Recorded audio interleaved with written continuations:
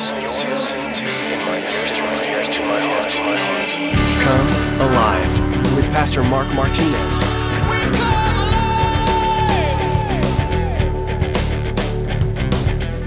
Well, let me ask this question. Did you get confirmation? Did you find a verse that you could stand on and say, man, you know, as I was having my quiet, not searching for it, but in your quiet time that you just happen to run across, oh, that's it. That's my confirmation. Did you go for counsel? A couple of people, did you talk to them? And hopefully they weren't the ones that just are like, oh, go for it. But like, hey, you know, I got this verse. I've been praying about it. I feel like the Lord's really telling me to move forward in this. And so what do you think?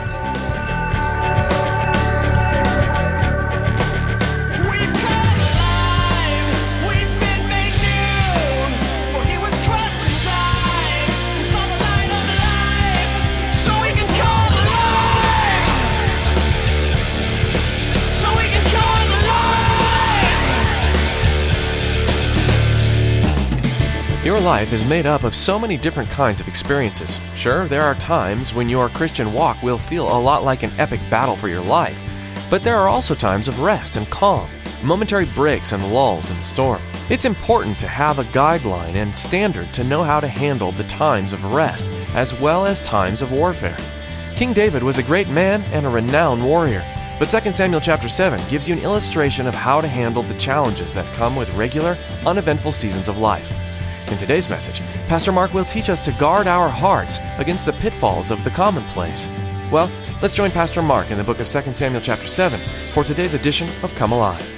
We now read of a time in this chapter here, last, couple of chapters, and even in David's life, you kind of wonder, does this guy ever get a break? Does it ever slow down? So we do read of a time now that it's a blessing. It's sort of a peace from David's enemies, and David is a man of war. And he is often involved in stressful situations. And some of you guys and gals may know that even in business, as a Christian, that sometimes we're involved in these stressful situations. Maybe you're a student. Maybe you're going to school and there's the stress of trying to get to that next test and study for it. And then a business person, or you work in a factory or a shop, there's the stressful situation of getting your widget out the door. And so we now see a sort of seventh inning stretch, kind of a break for David, a break from the action. And yet sometimes people, they move from one passionate thing to another passionate thing. I know in my life is the minute I get one thing off my plate, I quickly, for some odd reason, will put another thing on my plate. My wife oftentimes is like, dude, you cannot, there's no way, don't carry two plates, one's full enough. And so sometimes she has to remind me to put a plate down and not to go back for seconds, and that I need to have rest. And, and one of the things I've been praying about, even one of the guys in the leadership meeting this morning said, hey, Mark, we know you're tired. Let us take something off your plate. And I was like, awesome. And my first thought was like, what can I replace it with? I'm just that kind of a person. And what can I do? I want to do more for you, Lord. So now that this person wants to do that, I want to do something else for you. And so, sometimes it's just good to have that time of peace, a time of rest. And we see David doing that. And so that's what we're going to see, a calm and a peaceful time. Look at verse 1. It says, now it came to pass when the king was dwelling in his house and the Lord had given him rest from all his enemies all around.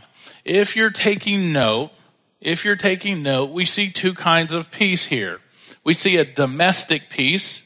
All was well with his soul. David, he's sitting there probably in his new house, resting, relaxing in his recliner. And maybe he had a crackling fire. That was one of those things is I got to enjoy this week. We had some firewood and I threw a bunch of it in the fireplace and I had a crackling fire. And I think most of the crackling was the bugs in the wood popping, but nonetheless, it was a crackling fire. It was warm. It was nice, and to sit and relax and just kind of have my Bible and kind of read over what we are studying today. And I thought about David, like just sitting there enjoying his fire in his new house. And just as he begins to have some deep spiritual thoughts, just thinking about God and all that God has done. And that's one of my favorite things is sometimes just to stop and have the TV off, the family goes to bed, and just to sit out in the light of that little fire and just think about all the things that God has done in my life, from even in my BC days. Sometimes to remember those are just sweet moments. And so David is probably doing this. And, there's something that I also thought about, and I found a verse the next morning that's kind of spoke to this. It says, it talks about the way that a man spends his leisure time says a lot about him. Psalm 119:63, David declared that his friends were those that feared God. And that's one of those great things, is to have a bunch of godly friends, a bunch of Christian friends that can encourage you and pray for you and do those things for you.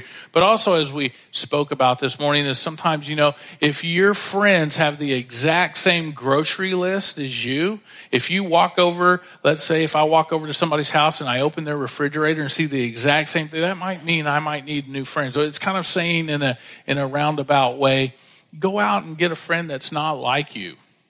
It might be the unsaved guy next door, and you befriend him. That doesn't mean you become like him, but you befriend him, and that's important. But David's probably sitting around thinking and doing this and just, thinking about the great things that God has done and thinking about, his godly friends. And here comes a godly friend. His name is Nathan.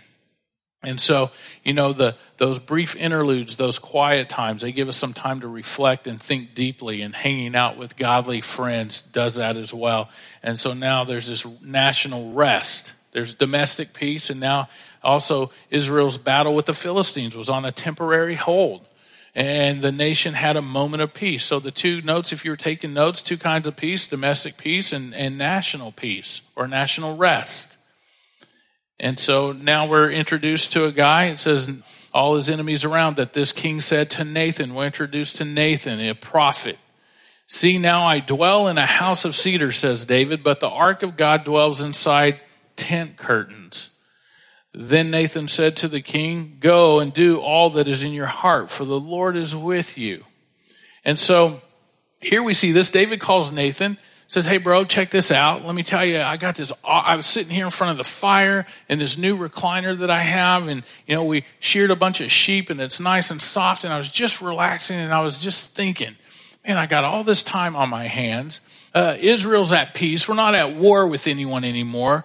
It's nice and quiet, but I just, inside my soul, I want to do something. And so Nathan is a good friend, one that encourages you. That's a good friend to have, somebody that encourages you. And so he tells David to follow through on what is on his heart.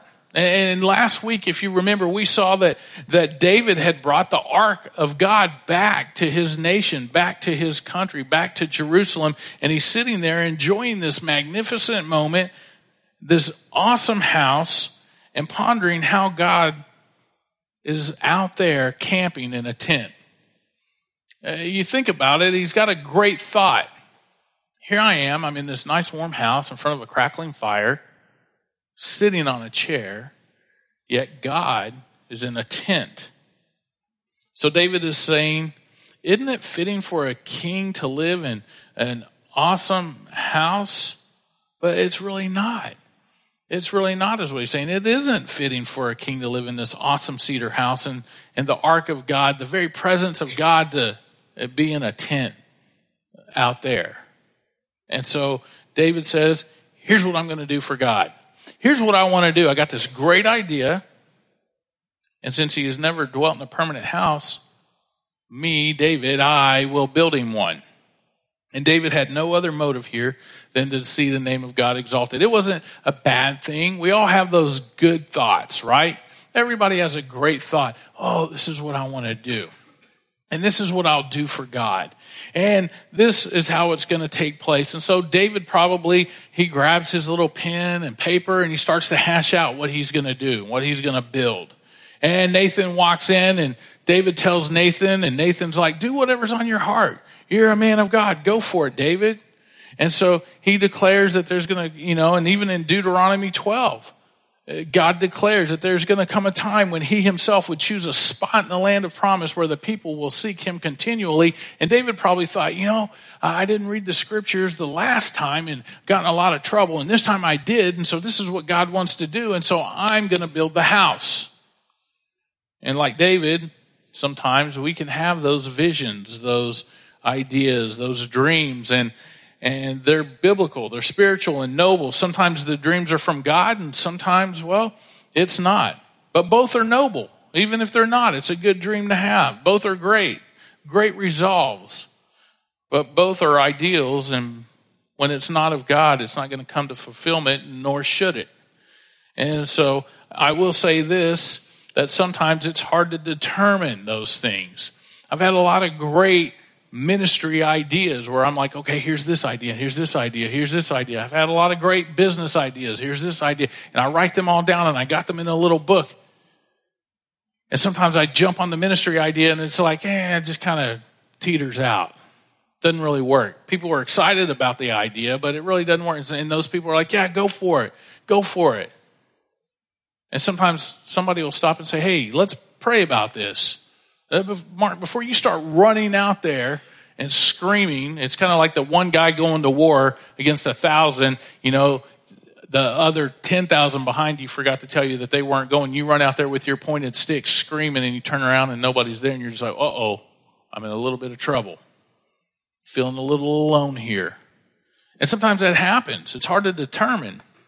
And you might even have friends that say, go for it. But hopefully you have one friend that says, whoa, slow down. Maybe we should pray for it. See, it's important for us to say, Lord, I've got all sorts of ideas. Nothing wrong with ideas. There's nothing wrong with plans and dreams that are biblical, spiritual, and noble. But I have all kinds of ways to accomplish big things in my own strength. And God says, but wait, slow down. I have all kinds of ways and things to accomplish those things for my glory, Mark. And not just don't go out there and do it. But Lord, I want to honor you. I totally get it. But just hold back. I got a plan for you. So I should stop. We should stop and say, Lord, I want to do these things for you, but only if they're in your plan. Lord, what is your plan right now? What are you doing? What is God doing around you right now, today? Where is he working? When you go out today for lunch or coffee or home or on the road, be pondering those things. Lord, what are you doing around me, where you planted me, or right here in this car? What are you doing? Could there be a conversation that needs to be taking place? Could there be some prayer? See, we're told in 1 John 4:1 to test the spirits. Prophets are fallible. They make mistakes. So are pastors. I'm not saying Nathan was a false prophet, but it means there needs to be evaluation and even confirmation sometimes. A lot of times people will come to me and they say, hey, Mark, check out this idea. I got this idea. I got this ministry. How about what if we do this? And I'm like, man, cool. Okay. And sometimes they may even want me to be like, oh, brother, that's a great, and just hug them and let me pray over you real quick and anoint you with oil. And it may not be that. Sometimes I've learned in the past that, well, okay, cool, we'll see. If it's of God, it'll go. And if it's not, it won't go. Nothing will happen with it. And so to get really excited and get them pumped up for it might be a letdown, because here's what happens. Later, God shows Nathan that David's building project was not part of his plan. Look at verse 4. It says, but it happened that night that the word of the Lord came to Nathan, saying, go and tell my servant David, thus says the Lord, would you build a house for me to dwell in? For I have not dwelt in a house since the time that I brought the children of Israel up from Egypt, even to this day, but have moved about in a tent, in a tabernacle. Wherever I have moved about with all the children of Israel, have I ever spoken a word to anyone from the tribes of Israel, whom I commanded to shepherd my people, Israel, saying, why have you not built me a house of cedar? And so here what God's saying is like, have I ever asked for a house? Do I need a house? And when you think about this, we're going to look at something else. If you'll turn to 1 Chronicles 17. 1 Chronicles 17. We'll see a parallel passage that kind of talks about this. 1 Chronicles 17, verse 3, it says, but it happened that night that the word of God came to Nathan, saying, go and tell my servant David, thus says the Lord, you shall not build me a house to dwell in. So that same night, the word of the Lord comes to Nathan, go and tell my servant David, thus says the Lord, it's not you who are going to build my house that I dwell in. It's not going to be you, Dave. So what a tough answer for Nathan to take to the king. That'd be like you encouraging your boss who has this great business plan, this great idea to move the company forward and launch this great whatever. And you're like, yeah, dude, that's awesome. And then you go home that night and the Lord wakes you up and says, hey, wake up. And you wake up and you're like, yeah, hey, man, tell your boss not to do that. It's going to end in ruin. And you're like, seriously? And you show up the next day and you're like standing there. What do? So Nathan's probably going, oh, man. Oh, he's a man after your own heart, Lord. And I told him yes. I know I told him yes. And God's like, no, you got to tell him no. Well, I don't need David to build me a house. It's not for David. So he goes to David and says, David, I know I said yes earlier. I know yesterday I told you that was a great idea. Go with your heart. But, man, the Lord spoke and he said, no way. He said, no way. See, one thing we can learn from this, if you're taking note, don't limit God. Don't limit God. And so the first question God asked Nathan was, did I ever need a house? Or did I even ask for a house? And if God had a house, that would mean in these times, because you got to think in their thinking, they have the Ark of the Covenant, they picked it up, and wherever they went, they traveled with it. God's presence went with them. But if they build them a house, God's saying, if you build me a house, I'm going to be limited to locale, to location, to one spot. And so when I have these ideas, I've learned to ask personally in my own life, hey, God, am I limiting you and what I want to do for you? And that's the question we need to learn to ask. Hey, Lord, and what I want to do for you, is it limiting you in any way? Is it going to limit you? And I can say oftentimes I'm very guilty of this. I tend to sometimes think on a smaller scale than what God wants to do. I sometimes look at the bank accounts, and when we have ideas, I'm like, whoa, guys, settle down. We don't have that much money in the bank account. That's not going to work. I don't want to spend that money. And sometimes we may limit God to that. Maybe in our own personal lives. Oh, Lord, I don't know. Yeah, that's a lot for me to do. I mean, I know that poor little kid over there in that other country could use schooling, but I don't know if I can allow $30 extra to go out of the household account. Or I know I'm supposed to tithe this amount, but I don't know if I can do that, write that first check, because I've got other bills to pay. And if I don't pay those, then, man, I'm not going to have cable. I got to have cable or whatever. See, if I make my decisions and then in the night and a few days later the Lord says, hey, don't limit me in what I can do, or sometimes he says, just wait a little while. He might do that. I've done that before, is make a decision and like, okay, cool. And the Lord says, hey, man, what if I just say wait? What if I say no? Sometimes he does say no. Don't do it.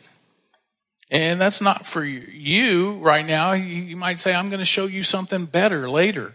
And I'll bring those people or that thing. I'll raise it up. I'll grow it up. Whatever it may be in your life that you're saying, Lord, I got this idea and this is how I'm going to run with it. It seems biblical. It looks biblical. But let me ask this question. Did you get confirmation? Did you find a verse that you could stand on and say, man, as I was having my quiet, not searching for it, but in your quiet time that you just happen to run across, oh, that's it. That's my confirmation. Did you go for counsel? A couple of people, did you talk to them? And hopefully they weren't the ones that just are like, oh, go for it. But like, hey, I got this verse. I've been praying about it. I feel like the Lord's really telling me to move forward in this. And so what do you think? And maybe an objective opinion might need to be taken. Somebody that steps back and goes, well, and they have no reason to tell you, they gain nothing from telling you no or yes in your decision. And at that point, you might go for it. Sometimes the Lord says yes. Sometimes he says wait. Other times he says no. And here we see he told David no. Nathan should have said in the first place, David, sounds like a great idea. I'll pray the Lord's will be done. And here's the cool thing. God offers some affirmation to the no. Look at verse 8. It says, now therefore, still God talking, Thus shall you say to my servant David, thus says the Lord of hosts, I took you from the sheepfold, from following the sheep, to be the ruler over my people, over Israel. And I have been with you wherever you have gone, and have cut off all your enemies from before you, and have made you a great name, like the name of the great men who are on the earth. And so here we see something. Again, God tells David that he's a shepherd. David, you're a shepherd in verse 8. You're a shepherd, and that's why I called you. That's what I saw in you, a shepherd. You cared for your sheep. You loved your sheep. You protected your sheep. You were a good shepherd. And that's what I need you to be to the nation of Israel, to my people, to my children. That's what I like about you, Dave, is what God's saying. That's the cool thing about you, is that you were a shepherd, not a contractor or a builder. I've gifted you to be king. I've gifted you and appointed you to lead my people. Nothing more. And then in verse 9, God reminds David who fought the enemies that came against him and who brought honor and glory to him. And now in verse 10, it says, moreover, I will appoint a place for my people Israel, and I will plant them, that they may dwell in a place of their own, and move no more, nor shall the sons of the wickedness oppress them any more as previously, since the time that I've commanded judges to be over my people Israel, and have caused you to rest from all your enemies. Also the Lord tells you that he will make you a house. So here's this crazy thing. God says, I have a plan to establish you, a plan to establish a place for worship, but not now and not by you, David. Not now, not by you. Some people might be like, oh, well, that's an insult. God just slapped me. I can't believe that, God. Come on, Lord, look at what I've done for you. I've been faithful. But it's not about that. It says it's not now and it's not you. See, I've learned when God says no, he will always temper our disappointments with these wonderful blessings greater than any we could have anticipated or ever expected. And the times that God has told me no to the greatest thing I ever thought, the most wonderful and the best, anytime he's ever told me no, he's tempered those things with something greater. And not right away. Sometimes a few weeks, and you're like, oh man, I'm so glad I didn't jump on that thing. If I'd have gotten on that train, I'd have gone the wrong direction. Look at this thing. This is even better. Way better than before. See, have you settled in your life and told God, God, this is what I'm going to do for you? Here's what I'm going to do for you, Lord? No, God says, I have something in store for you.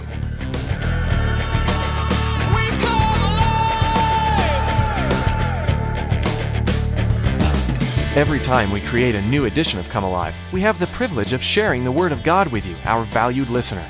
Have you been touched by the Spirit as you've listened today? If so, we'd love to hear from you. Send us a quick email at info@comealiveradio.com. We'd love to meet you too. If you're in the Katy area, come join us for our Sunday morning service at Calvary Chapel, Katy. We meet at 10 a.m. to dig into the Word with Pastor Mark, worship our loving and powerful Creator, and get to know each other better.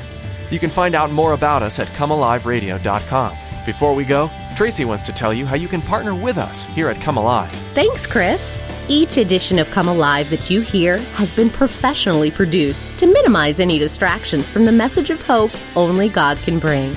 While we offer this program for free to our listeners, there are costs involved on our end. Would you pray about joining us as financial supporters of Come Alive? Any and all amounts are useful and so appreciated. Find out more at comealiveradio.com, or you can text a donation to Calvary Katy at 77977. That's 77977.